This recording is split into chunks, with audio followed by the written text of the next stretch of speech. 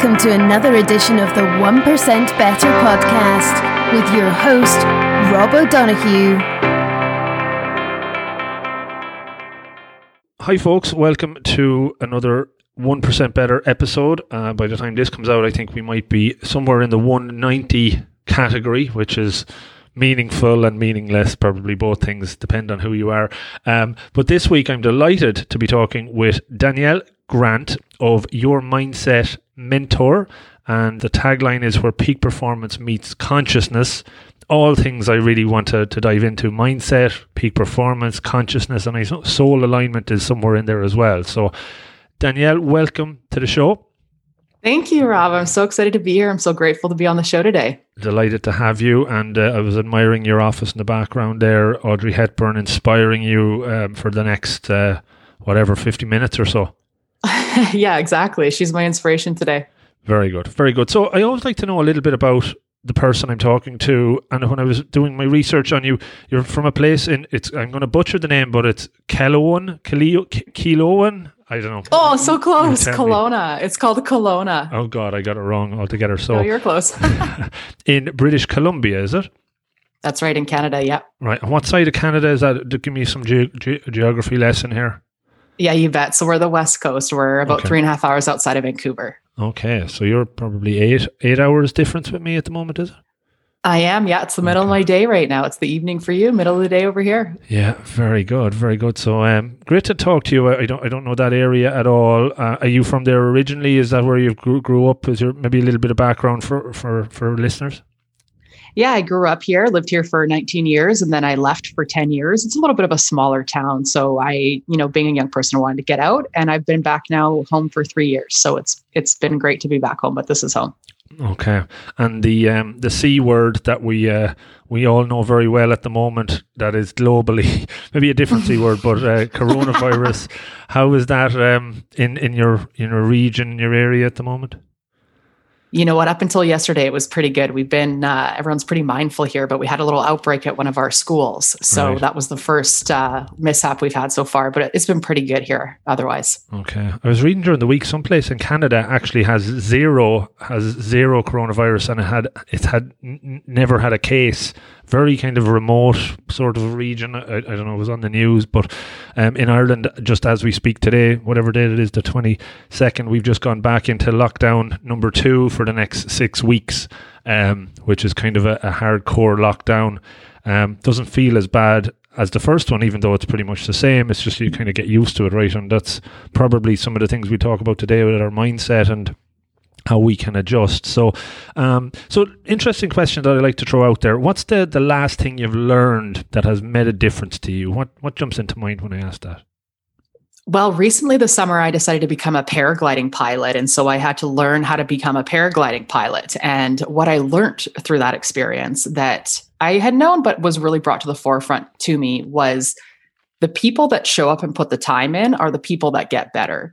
And it's not a matter of being a certain type of person or having a certain type of equipment. It really comes down to the people that show up and put the time in are the people that become better pilots. And I never really thought about that because it's kind of the same thing in business, but it just reminded me that it does not matter what you're doing in life.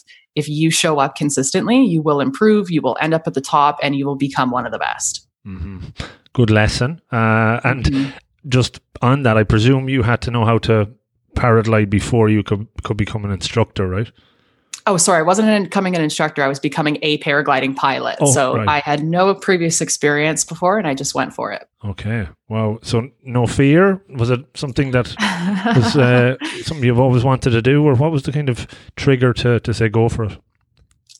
The irony in this is I've never really wanted to paraglide. I've never really been drawn to it. I like to do adrenaline sports. I like to skydive, stuff like that, but never paragliding. And then this last year, I really made a decision to move through fear and to stop fear within my mindset. Being a mindset mentor, I love to challenge that stuff. So I was always putting myself in fearful positions. And I had spent a lot of time in that mindset. So when the opportunity came for me to maybe paraglide, it wasn't necessarily, hey, I want to do this. It was more this calling of hey, let's see how far you've moved beyond that fear you're trying to move. And so that's actually what inspired me to do it. Later, I learned that it was something I always wanted to went through the journey. But it was really more to identify if I had been able to move through fear in my mindset, which I actually have been, and that was able to prove that to me. So it was amazing. Very, very good. So talk to me about your own journey to where you're at now. From reading, you've gone around different paths and down different roads, I presume, and come back up those roads and gone down other ones. So yeah, give me a bit of a story, a background on how you got to where you got to now. I love this story because my story definitely is a couple wrong turns, or not wrong turns, but turns that should have been right instead of lefts. When I was 15 years old, I grew up in an environment that was very loving. We always were in sports and academics, but I was raised against a sister who excelled at everything. And so I had created this reality for myself that was really dark and deep. And I started to have suicidal thoughts. And so at 15, I wanted to take my life. And thankfully, a teacher had identified something wasn't right, contacted my mom, who then I ended up at the psychiatric ward for 5 days. And that was the first time in my life I'd really asked myself a question of like, why did I believe that to be true? Why did I believe my life was worth giving up?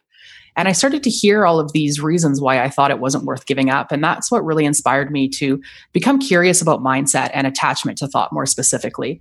And I quietly, no one really knew about that experience in my family even. I quietly went on in life, went into the corporate world, and was also a college dropout. And so I was someone who was exploring mindset, not only from being in a depressive state, but also in a place where people told you can never be anything if you didn't have a degree. And I went on for about 10 years studying personal development, climbing up corporate ladders, excelling in life, really navigating my own mindset. Again, not saying anything to anybody. And then about 8 years ago, I found myself in Thailand becoming curious about Buddhism. And that was the first time I'd really become curious about Buddhism itself. And I have spent basically the last 8 years, close to 9 years, studying Buddhism with Buddhist monks and getting to know a really understanding attachment to thought from their perspective. And it's now been 18 years in total that I've been on this journey of understanding personal development and mindset, ego, conscious, subconscious, all of it.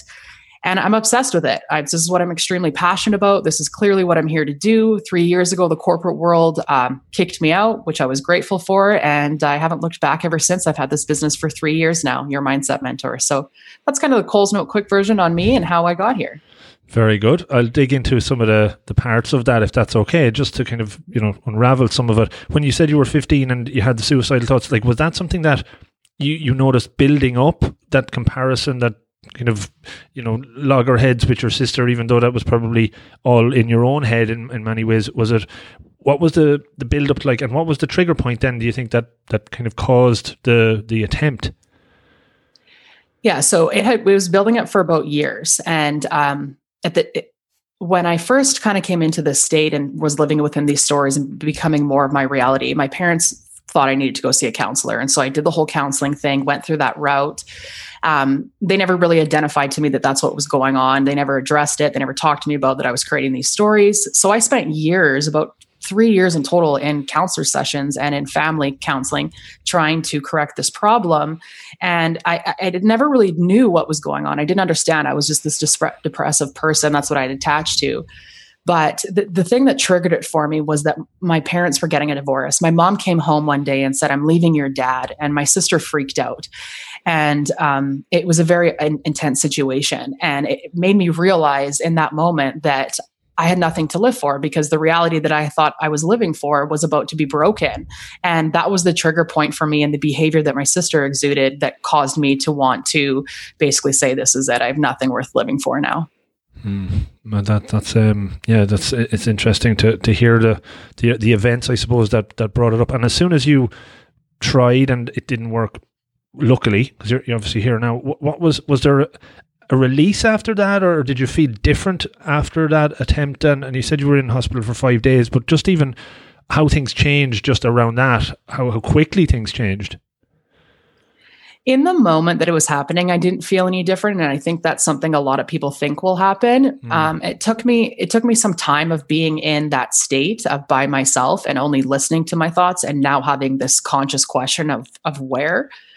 Once I started to explore that question of why did I believe, and I started to hear all the reasons why, I started to feel a little bit more like I had an answer that I was looking for. And that's what caused me to feel like, okay, I am worth it. And there was something else going on and I didn't see it. And that was the moment for me that made everything change. Okay. And afterwards, you said we kind of finished school and went and dropped out in college. Just curious, was that a course that you decided that you wanted to do just for the sake of doing it? I'm asking because I dropped out of college as well, and it was, looking back, one of the best things that I ever did in so many ways. But what I really wanted to do, I didn't get originally in college, so I did something else. And I'm kind of really doing what I want to do now, although it took me about 20 years to kind of get there, sort of thing. So just interested on, did you settle for a different option? Would you have done it differently? I never wanted to go to post-secondary. It was something that everyone else wanted for me. And so when I expressed I didn't want to do that, I actually wanted to become a motivational speaker. That's what I really wanted to do because I had this desire all along. And my personal life experience was allowing me into that space. And everyone told me I couldn't do it. So I went to what everyone told me. And within my first semester, I was like, this is ridiculous. This is not for me. I don't learn in this environment. I don't want to be here. This is for everyone else but me. And if my family disowns me, then they disown me. That's on them. And I came home, I told them, and within a month and a half, I'd packed my stuff up and moved out of town to start my young adulthood life. What were you doing in college? What was it that you were studying? I was studying business. Okay. And that wasn't doing it for you for sure. So talk to me about some of the roles you took in corporate. You said you climbed up the ladder, again, similar from that perspective. But I think the cliche is as you get up that ladder and look from different perspectives, you realize, there's nothing to see there. That really was what was motivating you. So, talk to me a little bit about that. And then I'm very interested in hearing about, diving into the Buddhism area. Yeah, I love the way that you position that. When you get to different levels or perspectives, you start to see that it's not what you thought it was, which is so very true. So my corporate world, I've always excelled. I started at a young age in management, started when I was 17 as a key holder in a skateboard company in our mall here. And I ascended up to be the general manager within 6 months. And that was when I was 18 by that time. And then I moved into the corporate world. I worked in sales and marketing for a couple of years, excelling in those roles. And then I worked in the car industry. And the car industry is what changed it for me. The car industry was something that I never thought I would work in, never thought anything positive about it. But when the opportunity presented itself, it was to sell luxury cars. And that was something that appealed to me because I was from the corporate world. I wanted the picket fence. I wanted the nice cars. I wanted all the money. So to me, that seemed like I was getting closer to that goal that I thought I wanted. But that was the one that when I got there, I realized just what it was really like. I realized that money didn't buy happiness. I realized that people were going broke trying to pay for these expensive cars. I realized that most people in their marriages, even though they were rich, were very unhappy. And that was the really big turning point for me to realize, like, hey, I actually am chasing something that isn't for me. It never was for me. This is what society wants. I've never been that person. I don't want to be that person. I bought the luxury car. I didn't feel any better about myself. And from that point, I ended up kind of working a little bit more in the corporate world. I worked for one of my customers as her personal assistant, which was a really fantastic job because it offered me business experience at a high level. And then from there, I went back to the car industry for 1 year in the finance office. And that was it. That was when I had really kind of made a decision that year. Within the next year, this is all I'm going to do. I'm going to go become an entrepreneur. I don't know what that looks like. And then gratefully, I lost my job. From there, I've never looked back. But the turning point for me was selling cars and realizing that nothing is what I thought it was. Mm-hmm. Yeah, definitely. You do kind of need to go down those avenues and realize that, because it all looks great from afar, the grass is greener, but when you're actually there, there's no substitute for that, right? Because at least then it actually isn't what it's supposed to be, and your search kind of can go in a different direction. And I'm interested going in that direction. You said you got to Thailand. What brought you there? What was the draw to go there? Was it purposeful or was it just random? I was 25 years old and I was wanting to party, and a bunch of us wanted to go travel. There was no intention behind it. I had no idea that trip was going to really be the next massive pivot in my life. So tell me about it then. Tell me what was the journey there? Because you probably can't see behind me. There's a shelf there with a section of meditation and Buddhism books that I have kind of dived into over the last 5 or 6 years myself.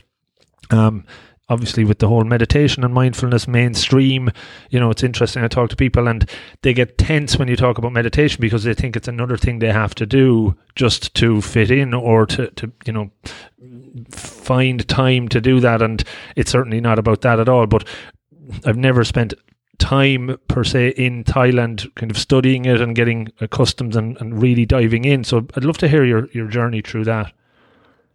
Yeah. So what happened in Thailand was really the first time that I'd been exposed to Buddhist culture. I'd had Buddhist statues all over my house and I wasn't really into it on that level, just on a surface level. But when I went to Thailand with my friends, I found myself really attracted to the temples and the energy, and I really felt the pull. And so it took us about 3 weeks before we went up to Chiang Mai, which is northern Thailand, and we started to explore some of the temples there.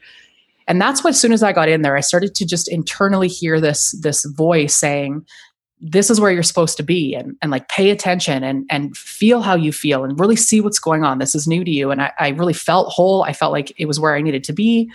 And then when we left Thailand and I came back to Canada, that's when I started to really get into the Buddhism. I started to get more text. I started to get more context of it, started to dive more into it. And about a year went by, and then I decided to go to Bali. I said, okay, I want to do a solo trip to Bali. I really want to get into this. Now I'm really into it. I want to understand this. So I went to Bali on a solo trip, again, found out some temples, started talking to the Buddhist monks that were in there, and decided that when I got home to Canada, I needed to find a temple because they're everywhere. People don't understand that. They're everywhere. I needed to find a temple where I could meet with a monk one-on-one and learn from him and ask questions. And so at the time I was living in Edmonton, Canada, and I seeked out a local temple, and gratefully there was one close by, and I started going there every Friday. They would do open sessions and I could ask questions and they would give me things to read. And that's when I started to really understand that this wasn't a religion. This wasn't, just another thing to do. This was a complete understanding of life to its truest and fullest capacity. And this was something that was very intriguing to me. And from that moment, I've never looked back, and I've become extremely obsessed with anything in the Buddhist culture. I've been reading stuff for, 5,000 years back and really rooting it down into what it is, not a religion. It's a way of life. It's an understanding of life. Mm-hmm. Did you dive into kind of retreats and long meditation sessions over days and things like that? Have you dipped into that? I haven't gone to, there's a place locally here that does stuff like that, but I haven't put myself in a position in those environments. Have I put myself in those positions in my own environment? Absolutely. In fact, one of the ways I built this business was through meditation. Right. Very, very interesting. Yeah, it's, there's, as you said, there's temples everywhere. Where I live in Cork, there's one about an hour and a half away, which has been there 30 years, and they're building a new one, which is fascinating. And a guy I actually interviewed on the show last year, just again last week, he's currently doing a run called the 3,100 mile race. I don't know if you've heard of that. It's in honor of this monk. Sri Chinmoy is the guy's name. He was based in the US for years, but he had set up a 3,100 mile race every year, and it's run around a half mile block in New York, and this year it's not happening in New York, it's actually happening in Austria and in Salzburg. But from diving into many different deep meditators over the last few years, from talking to them and seeing the similar sort of mindsets that come out of it. Exactly that, though. Mindset Mentor from Buddhism really helped shape your mindset, because if you think of mindset and a growth mindset, you might think of Carol Dweck's work. You're probably familiar with that. But just how mindset became the focal point of your business. Where did that come from? What influences brought that together? I'd love to hear a story and deep dive into that. That's a really good question, especially because when we talk about mindset and growth mindset, that is the person that Carol Dweck is the person we typically associate to. When I was in the psychiatric ward at 15 and I started to ask that question of why did I believe that my life wasn't worth giving up, I started to hear all the different reasons. And when I heard all the different reasons, that's what allowed me to become curious of where have these been living the whole time? How are these all of a sudden here? What are they just this part of my brain? And that's what really piqued my interest. And that's where I started to understand that the mindset is different aspects. So there's the ego mindset, which is our human aspect. There's our subconscious mindset, which is part of our human aspect, but is rooted in our spiritual aspect. And then there's our conscious, which is obviously our higher self. And then where's our superconscious, which is infinite source intelligence. And that's what really started to become curious of like, hey, these mindsets live in different areas. These thoughts, these emotions, these beliefs live in different places. Where do they live? They're not in your brain. And that's when I started to look into the Buddhism started to answer that question for me, because it started to explain those different aspects of ourselves and within this human journey. And so I started to become really curious about specifically the ego, subconscious, and conscious, and understanding how they actually played in our life, what they look like, why society didn't talk about them. And that's really the journey of me bridging like personal development and bridging mindset, is understanding that part of Buddhism, which is the actual mindsets that we live within. Mm-hmm.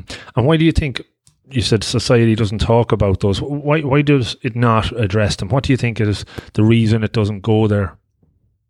Because they know how powerful the truth is. And there's many governments that have done tests in the 1940s, the Americans being one, that just actually recently this year during COVID quietly published the report publicly that in 1940, they did a study proving that humans were able to manipulate their beliefs, thoughts, and stories because they were energetic states and they had the ability to create their reality. And near the bottom of the report, it basically talked about how, in essence, in short form, this information can't get out and people can't know about this. And so that is why for a long time, our society, they're in control. We're monkeys, we're puppets of the marketing and the social and the media. And whoever was in charge of that knew, and they knew that we should not know that information. And so it's been termed new age information today, but it's not. It's the oldest age information we have. And that's available now. Is there a name on that report, or just something that I'd be interested in reading? If you look up Law of Attraction, CIA 1940, I can't remember the exact title of it, you'll find it. Okay, interesting. I will send it to you, Rob. I do have a link for it. Yeah, no, just fascinating to kind of read what was in it and why it was withheld, because obviously, it's fascinating. As you said, with the whole COVID scenario, people's heads are turned a little bit, and as you said, it can trickle out some other crazy information. Because I think as well earlier this year they released some footage of UFO type objects and that was held for 20 years, and I think anyone that could Google that, it came out from an official government source that these are objects that there is no explanation for. There's probably lots of other things they're trickling out as well. So you mentioned becoming an entrepreneur 3 years ago and bringing in your learnings.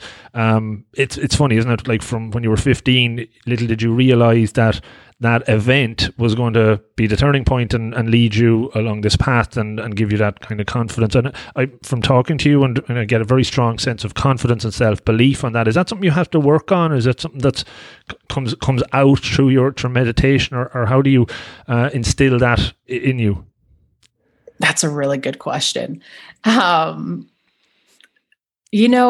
confidence is something that you create internally. And if you have certain beliefs that allow you to stand in a confident state, then you can be confident. Have I been confident my whole life? Sure.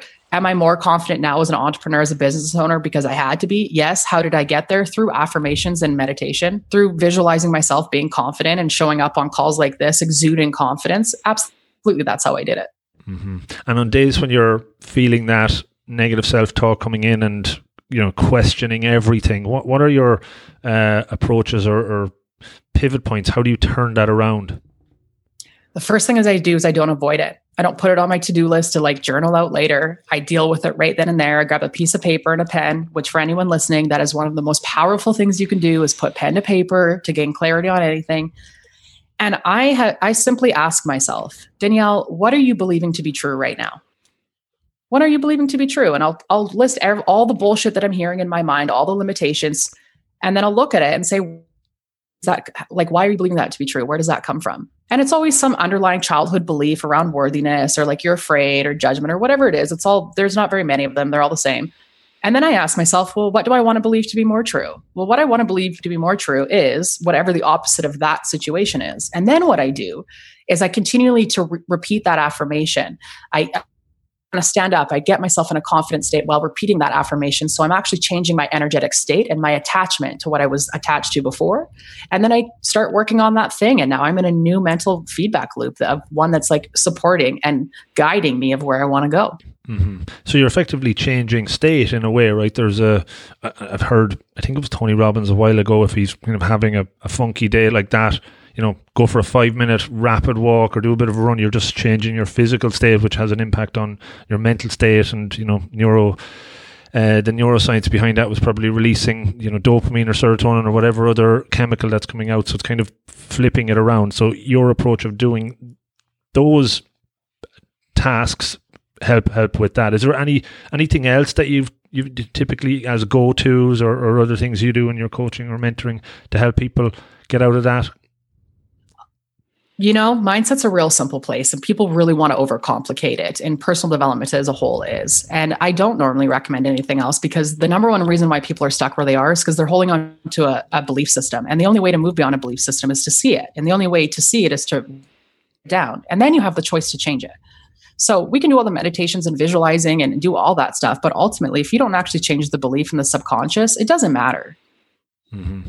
Yeah, I think we are all guilty of having too many tools in the toolkit, right? And not using any of them appropriately. I actually, in my day job, recently did a survey with business leaders, and one of the pieces that came back is it's all about what habits, behaviors do you apply to make habits. And one of the lowest percentage response on one of the criteria was journaling. Like very few people actually do it because it sounds too easy to do almost, because it's not hard. Sometimes you don't want to do it because it doesn't take that much effort, and there's kind of that sense of there couldn't be much value in that, but it's totally wrong, right? It is scientifically proven to change and make you feel better about whatever it is you're looking at. Yeah, it's the only tool I really use is pen to paper. I mean, call it journaling, call it creative writing, call it whatever you want. It's just putting pen to paper. And most people don't journal more so that it's not easy, more because there's an internal stigma for themselves that they're above that, or that's for kids, or, it's for girls or whatever. So it's not even a matter of it being easy. It's their own internal perception. Mm-hmm. Very interesting. So talk to me about, we're kind of diving in. I did ask the question and probably asked a different one, but about your setting up the business and becoming an entrepreneur, just the process you went through that and how that, I suppose, came to pass, and how you kind of landed on the things you really wanted to kind of focus your business on. That's such a loaded question. When I got let go from my last corporate job, it was the day before my 29th birthday. And the next day, my mom phoned and said, "Happy birthday." And I said, "I don't have a job." And she freaked out like any mom would. But at the same time, she had just purchased a course teaching people how to leverage the online space. And at the same time, I was also starting to become aware that people were leveraging the online space to build profitable businesses. And so she gifted that to me. And that day I got started on the course. I started researching how people were learning how to leverage the online space. People were doing membership sites, courses, all this good stuff. So I went down that path and started to become what was going on. But what I landed on was actually an e-commerce store at the beginning. And for about 4 months, I built an e-commerce store. I was drop shipping out of China, and it was great. I enjoyed it. It was actually profitable, but it wasn't really impactful. It wasn't really like driving that purpose inside. And so I took about 2 months off to really ask myself, what am I here to do? Like, obviously, I want to be an entrepreneur. I've always wanted to be a motivational speaker. I've always been in a personal growth and mindset. I've always helped people. I've always been helping people with their personal problems because I have experience in it. And for 2 months, I actually listened to Gary Vaynerchuk every day, more so listening to him on how to create a strategy and what needed to be done and the kind of mindset I needed to actually be a successful entrepreneur. And in January of 2018, I basically decided I'm going to start a personal development company. I started actually helping high income achievers stop living paycheck to paycheck from coming out of the corporate world. That's something that I saw. And over making numerous pivots and aligning with what I want, I landed on Your Mindset Mentor, helping entrepreneurs with their mindset. But it was a long journey. It was a long process. And I had a little bit of a distorted mindset around thinking that my business and corporate experience would allow me to step into entrepreneurship successfully. But it didn't, because entrepreneurship is a whole new beast in a game and I had no experience in it. So that was a really steep learning curve of having to be an entrepreneur. And what I mean by that is working for myself, being accountable, actually taking action, getting dressed in the morning, showing up and doing work, like doing things that entrepreneurs need to do to move the business forward that corporate people don't do. That was the number one thing that I had to put my own mindset work behind, because I had to create this new behaviors and patterns for myself. Was that the hardest and most uncomfortable thing to do in that journey, or what kind of, looking back, what was the real thing? Okay, this is really challenging my mindset here. I have to walk the walk. What were the kind of key obstacles or hurdles for you? The first one was getting on video. And it was very much in my head around video and judgment and what people were going to think. And so it took me a long time. But the way that I got over that was I decided to do 100 live streams in 100 days. And no problem. I've now done thousands of videos and it's no problem. But that's how I got over that one. One that I'm still in with now is actually worthiness. I'm still I'm still aligning with the worthiness that is me of the product that I'm offering. And so I'm not 100% behind it, but internally I'm getting there, which is the most important part. It's definitely interesting about the video thing, and all of these things I find, when you nail it yourself and you become comfortable with it, you forget quickly how difficult it was. And then, it's easy then to kind of say, well, it's you see somebody else struggling with it, and it kind of brings you back to say, yeah, I remember now. It's that kind of curse of knowledge. When you know something so well, you don't think it was that everybody else should already know it. But I found, even when I was kind of doing a lot more of this, I was doing 1 minute videos every week, you get into a momentum, and then when you stop, it's very hard to get back into it again, right? It's like running. If you haven't ran for about a month, when you go again, you feel like you had never done it before. So it is a momentum thing. I think it's important to kind of keep that going. Did you find that certainly with the streams, and if you're doing it for 100 days in a row, you have serious momentum? You know what? I did see that, but one of the things I learned through that process that I'd never had awareness around so much before was just how much of a mindset that actually is. And so when I would stop producing videos for a couple months, and then I would have to get back to producing videos, I didn't allow my mindset to go to a place of this is difficult, or I'm lacking momentum, or this is hard. I knew that it was already there to begin with. So I didn't start there. I decided to create a new mindset. Today's a great day to create a video. I'm so looking forward to getting my momentum back. I can't wait to create this video right now. And I would start to produce those mindsets before I would create the video. So I learned how to eliminate that stage really quick. And I think a lot of people need to learn how to do that, because it's like, you use the running analogy. The only reason why it's difficult is because you currently are in a feedback loop that believes that you stopped and now you got to get back. And the way to get back is hard work and effort. So it produces those mindsets. But you can change those. Those aren't real mindsets. They're just stories that we believe. And with that example, did you go back to writing down what was going through it again? You just used that process, and then it's kind of flipped into it. I still use that process today. I do not stop that process. That's the number one reason that's allowed me to continue to grow and pivot and move through the uncomfortable part of my business, is that I continually journal out my day-to-day problems that I have internally. Mm-hmm. And as you were pivoting to where you're at now, you look back, what were the biggest mistakes you made? You think that, geez, if I had my time over again, I would have done this a little bit differently? That's a really good question. One thing I want to say before that is, one of the things you previously said was sometimes we forget where we were. One of the things Matthew McConaughey said one time in a thing was, always remember, or not Matthew McConaughey. One thing that The Rock said in a video once was, always remember where you came from. And that stuck with me. And I wrote it on a piece of paper. And so every couple of months, I'll actually stop and remind myself, like, hey, remember how hard it was? Remember how difficult it was? And so I just wanted to say that to those of you that are listening. Like, it's important to do that. But to the question you asked in terms of lessons, there's 2 lessons that I really have learned from there. Number one is, I had this perception that I could build this business faster than anyone else, because everyone online was talking about these fast, get rich quick businesses. And so my mindset had kind of fallen into that place a little bit. And I realized that was the wrong mindset, and it was actually holding me back from getting growth faster at the beginning, because I was so mad that I wasn't getting the fast results, instead of just realizing it was a long game. When I started to really adapt this mindset of it being a long game, which Gary Vaynerchuk talks about all the time, I started looking at things differently. I didn't get mad when things didn't work out. I was able to pivot faster. So that was a big lesson that I learned. The second lesson that I learned is just how important it is as an entrepreneur that you are in alignment with yourself, because most are in alignment with what everything everyone else is telling them to do, and that's not true to them. And then it creates resistance, and it's not fun for anybody. But when you're in alignment with yourself and your beliefs are in alignment with yourself, your money story is in alignment with yourself, all of that's in alignment with you, everything in your business becomes flow and ease. And if more entrepreneurs would get into that state, they would move their business faster, they would scale faster, they'd make more money faster, and they'd have way less headaches. But most people miss that step. And so those are two lessons that I learned right away, and I still will continue to learn. Mm-hmm.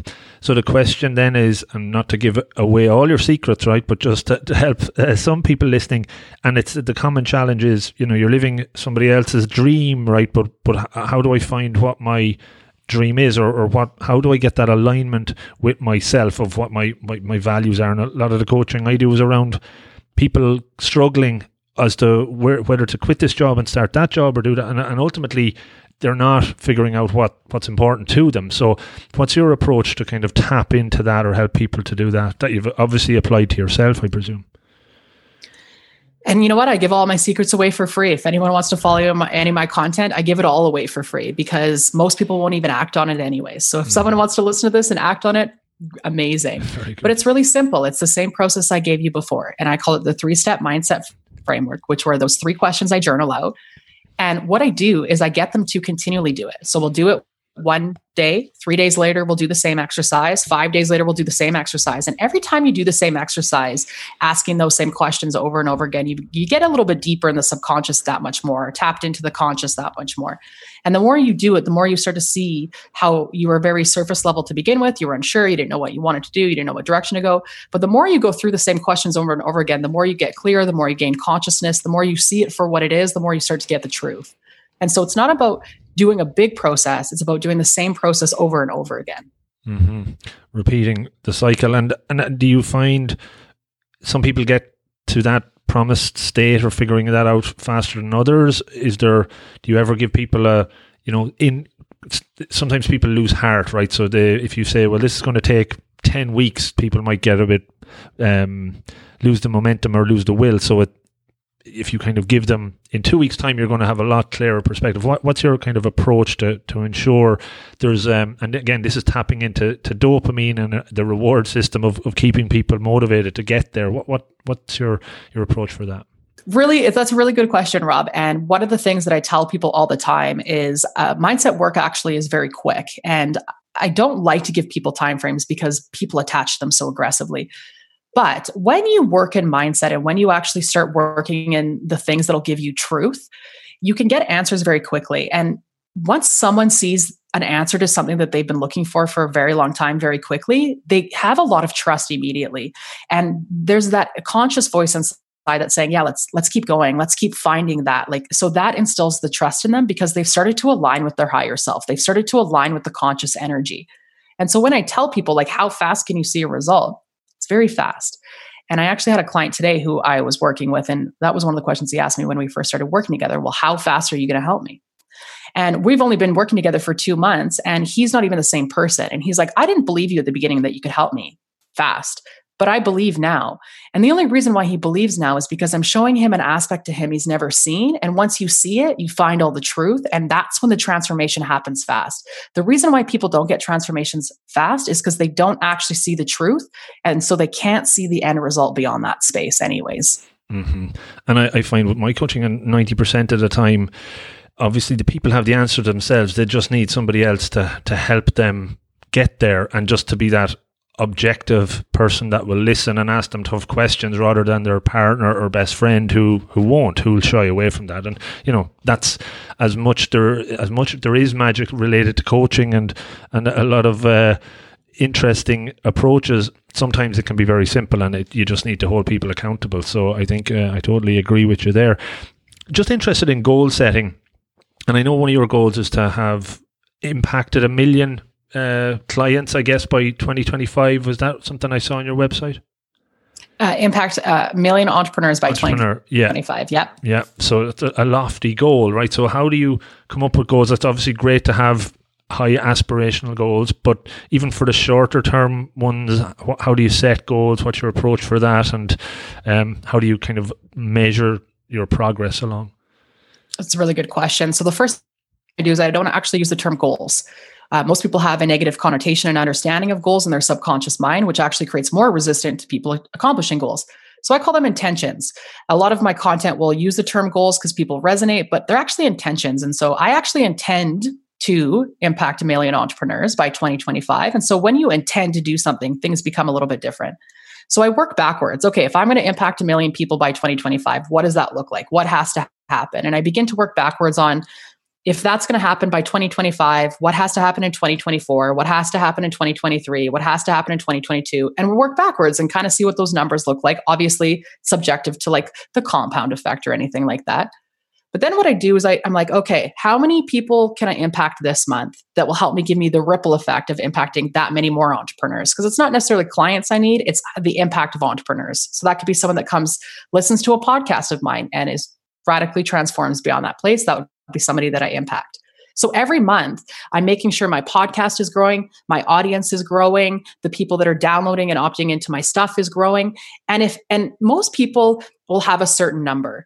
I have a certain number of a bottom number. I have to be growing by a certain amount every month. I'm not looking for the top number. I'm looking for the bottom. Once I hit the bottom, I've hit it. If I go past it, that's great. But every month I'm looking at it. I have analytics coming to me every Friday. The bottom line for me in terms of those intentions or goals, am I taking daily and perfect action every day that's moving me closer towards that? Whether that's a podcast episode, a content piece, a connection request, something. Am I doing that every day? Because if I do that every day, I know by the laws of the universe, I will have impacted that many people because that's how law of reciprocity works. That's how law of attraction works. And so that's how I build my goals and my intentions. It's a very energetic base. And just, am I taking action every day? Because if I am, then the universe will give me what I desire because that's how it works. Yeah, interesting. And it's very analytical. It's very, data driven in a way, right? That, not you, but when I talk to coaches and, they might have very lofty aspirational goals of doing, changing the world and putting a dent in the universe and all of those sort of things. And you have a number and a date, right? And that's, in my background of project management, that is a kind of a SMART goal, they would term it, right? That it's specific and measurable and achievable, all of that stuff. So, and it's nice to see that there's logic as well as, passion. Both of those things kind of work together well sometimes. So that's quite interesting to hear. Just on peak performance, then, what are the aspects of peak performance? You've called out peak performance as a key. Maybe just give me some kind of characteristics of that and how you help people reach that. So those are the different aspects of us as entrepreneurs. And when I talk about peak performance, it's about aligning that aspect of your business, how you operate meetings, how you work with clients, how you are the CEO, how that aspect of you internally is actually aligned with the human aspect to you. So, for instance, you decide that you want to show up as an entrepreneur and you want to have peak performance in outreach, in your sales strategy. You want to become one of the best within what you do for sales. In order for you to become peak performance in sales within your organization, your mental mind, your beliefs, thoughts, and stories need to be in alignment with your higher self, what you truly desire, not what everyone else wants, not what the universe is telling you or what society is telling you, what you really want. And then, are you, the human self, actually in alignment with the inner self now? Are the actions and the way that you're showing up externally showing up internally? So you want to become the best at sales. Is internally your belief system believing that you are, or is it in lack? Are you in unworthiness? Do you not believe you can have it? So when we talk about peak performance, it's about getting your inner self, your higher self, your conscious self into alignment with your human self, your ego self. And most of the time, those two are not connected instantly because that's the behaviors of the ego. So if you want to get into peak performance, you need the two of them to synergistically work together. And what I do is I help entrepreneurs correct the inner work that becomes them into alignment with their human self, which allows them to optimize at a really high state with no resistance, and there's flow and there's ease, and it's exactly what they want. And it's just fun. And so that's how I help people get into peak performance. And it's in every aspect of our life because we have performance in all areas. Interested to think, though, when you help certain clients to get there, that by going through that internal check-in and figuring out their ego, how often do they realize, I'm doing actually the wrong job here? This is not what I actually want to be, and they want to take a right turn or a complete 180. Have you seen that, and is that something that pops up regularly? All the time. It's probably like close to 85%. Even, I was talking to a guy yesterday who's got a successful business and he's had it for years, but he's the bottleneck in his business and he's not having peak performance in his outreach because he feels like he's the only one that can do it properly. And so instead of outsourcing and hiring a team to help him, he's got a belief that only he can do it. So I have to help him correct that belief because he's not in peak performance living within that belief. And so once you help someone correct that, then they can move beyond it. But at the beginning, he didn't see that. He didn't see that being a problem. He thought it was everybody else. It's like, no, actually that belief that you hold to be true about that is the reason why you're stuck. Yeah, you're doing yourself out of business sometimes in that scenario, but obviously they want to stay with you then to go in a different path in a different direction and probably be even more successful because they're going to be working towards something. Like that's the thing, if they're successful, even if they're, in spite of not being passionate about it, imagine how successful they can be if they're aligned to whatever they're trying to do, Yeah, I don't lose a lot of clients. A lot of clients stick around because every new level we move into in life in general, there's a new aspect of our subconscious that arrives that we have to work through. And so it doesn't matter if you're a billionaire, you still have internal challenges that you have to work through. That's the point of life, is growth and ascension. And so we can't ever escape that reality. Mm-hmm. How do you find clients now? Because we talk about subconscious a lot. You obviously infuse soul and are influenced by Buddhism and higher self and ego. That can make people a little bit uncomfortable, I would imagine, a bit scared. It's a bit woo-woo and not, aligned to the hard-nosed, numbers of what business is about. How do they, I suppose, drop their guard, and how do you approach kind of getting them a little bit more open and potentially vulnerable, perhaps? I hold a belief to be true that I actually don't attract those type of people, and the people that I work with are ready for me. And those are the people that I attract. When we want to talk about subconscious and energy, I believe that to be true. And so if someone comes across my profile and it's a little too woo-woo or anything, they actually naturally repel themselves because I also hold that belief to be true. I don't have conversations trying to convince people about this. They're more curious because they're ready for it. So it's a little bit of a different situation, but I created it to be that way. Mm-hmm. So you don't do any hard selling. Effectively, when somebody comes to you, they're ready and off you go. And that makes it a lot simpler, right? You don't have to, you don't have to put extra effort in, which probably ultimately is probably wasted effort, I would imagine. Anyone who's trying to do a hard sell is out of alignment right there. If you're trying to do a hard sell, your belief system internally is out of alignment. No sale should ever feel hard. It's what you believe to be true. Very, very interesting. Yeah, is that like a Gary V? I followed him a few years ago. I haven't kept up with all of that stuff. I just don't. Not that I don't have time, but just some stuff. Some I buy into, and others it's almost too much. There's too much information thrown at you. In some ways, I think I've blocked out certain folks like that completely. So I just don't see them on feed anymore. But do you get selective on what you pick up? How do you kind of filter out a lot of not just him but others that what's important and what's not? It's funny that you say that because as I say, I've listened to Gary Vaynerchuk.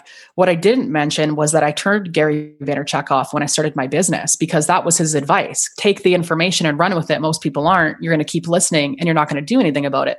So I actually shut everybody out, and I really don't have a lot of people in my world. Unless there's something I'm struggling with and I need that expertise, I'll tap into it at that time. But once I've gotten what I need, I don't stick around. I have a newsfeed eradicator on my Facebook feed. I have certain boundaries around when I'm on social media.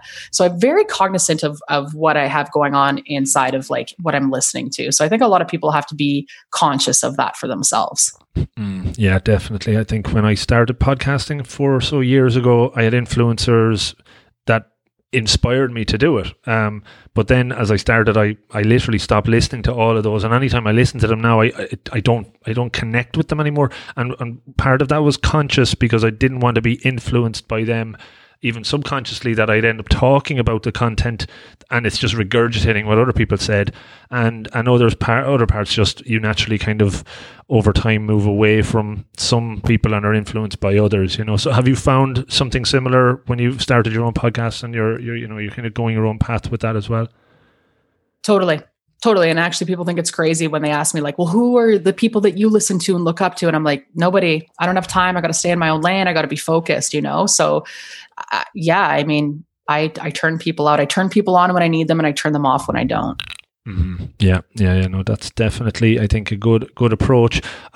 Just interested, I know we're coming up near time on it, and it was fascinating to hear your journey so far, and it sounds like, things are going well. And your podcast, then, just talk a little bit about the episodes and what you kind of put out in that. And do you do interviews as well, or is it predominantly solo stuff? Yeah, so my podcast is predominantly solo stuff. I do interviews. When I started my podcast, I did run a series called Inspirational Interviews. But my podcast is really mindset and entrepreneurship and spirituality based. And what it actually became for me was the safest place that I had to share my content in the most authentic, vulnerable way. And so my content on my podcast is very raw and very real. It's also about my own personal journey and the mindset challenges I experienced as an entrepreneur and how I navigated them and what I was experiencing. But the podcast is really there to help people, one, understand mindset on a deeper level. Two, start to understand the woo spiritual stuff that, people are seemingly afraid of or aren't ready for. And then the third one is obviously to be in the entrepreneurship and to see what it's actually like and how someone as an entrepreneur navigates those mindset challenges for themselves. So that's what my podcast is about. I release an episode every Tuesday. There's about 113 episodes. There is value in every single one of them. I give an exercise or a tip or something in every single one. And if somebody were to go through and listen to all of my episodes, they would actually radically transform their life because it's all of my content and information for free. Mm-hmm. Yeah, no, sounds great. And I, as always, will include links to your website and how people can listen in. As the name of this show is 1% Better, you've given away some very useful tips. Whether people take action on them, that's their decision. Is there anything else that, one or two more little bits of really useful, easy, quick kind of hacks that people can apply to get them out of the funk that they're in or a state that they're in, or just a simple shift in mindset?